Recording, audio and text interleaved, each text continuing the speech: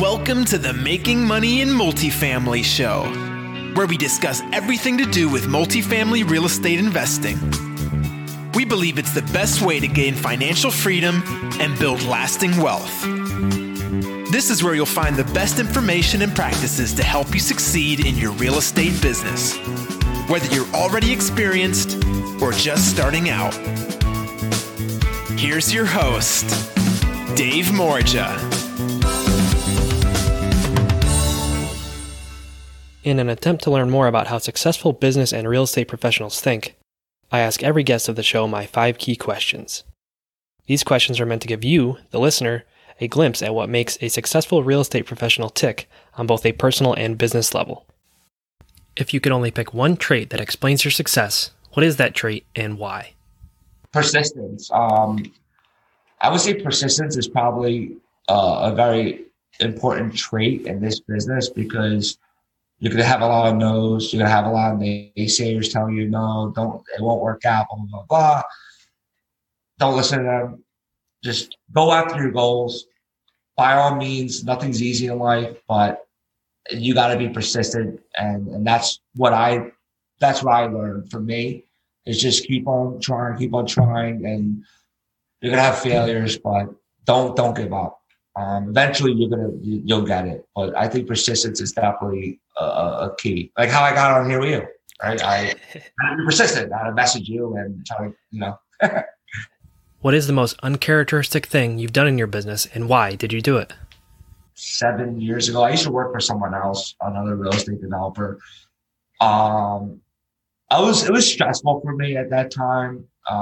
Definitely, it was a little bit more of a stressful environment. And I quit. And really, I was questioning myself. Was this the right decision I made? Like, I'm not a quitter. But it was actually one of the best decisions I ever made because if I didn't quit, I would have never been here where I am today. And keep in mind, I learned a lot from my father. I went to graduate school and everything else, but they always teach you to get a job. They don't teach you to go off on your own and create your own thing. So yeah, it was uncharacteristic of something in me, but I knew that I wasn't happy and there was a lot of uncertainty. There was challenges, but ended up being one of the, and keep in mind the job I quit, I have a very good relationship with. Can you name a time where you felt like you were not going to end up successful? How did you overcome that fear? Well, when I originally quit my job, I was like, and I was also trading stocks too. Make a long story short, blew myself up in the market. Then after that, I decided I really wanted to focus on real estate, but I was uncertain. I'm like, I'm thinking to myself, well, I'm helping my father manage his money, but I also need to, do I get a job? Do I go look or do I keep on trying to, so I was trying to build the lending company at that time. Right? I was trying to really build this lending company. And then talking about persistence, I was able to build it. And so at that time, it was very uncertain because I really was, I didn't have a lot of income coming in at that time. And it was definitely uncertainty, but a lot of times you just have an idea and a goal and you got to figure things out. You don't have all the answers, but you got to figure it out somehow. Can you name a time where something in your business went perfectly and what did you do to make that a reality?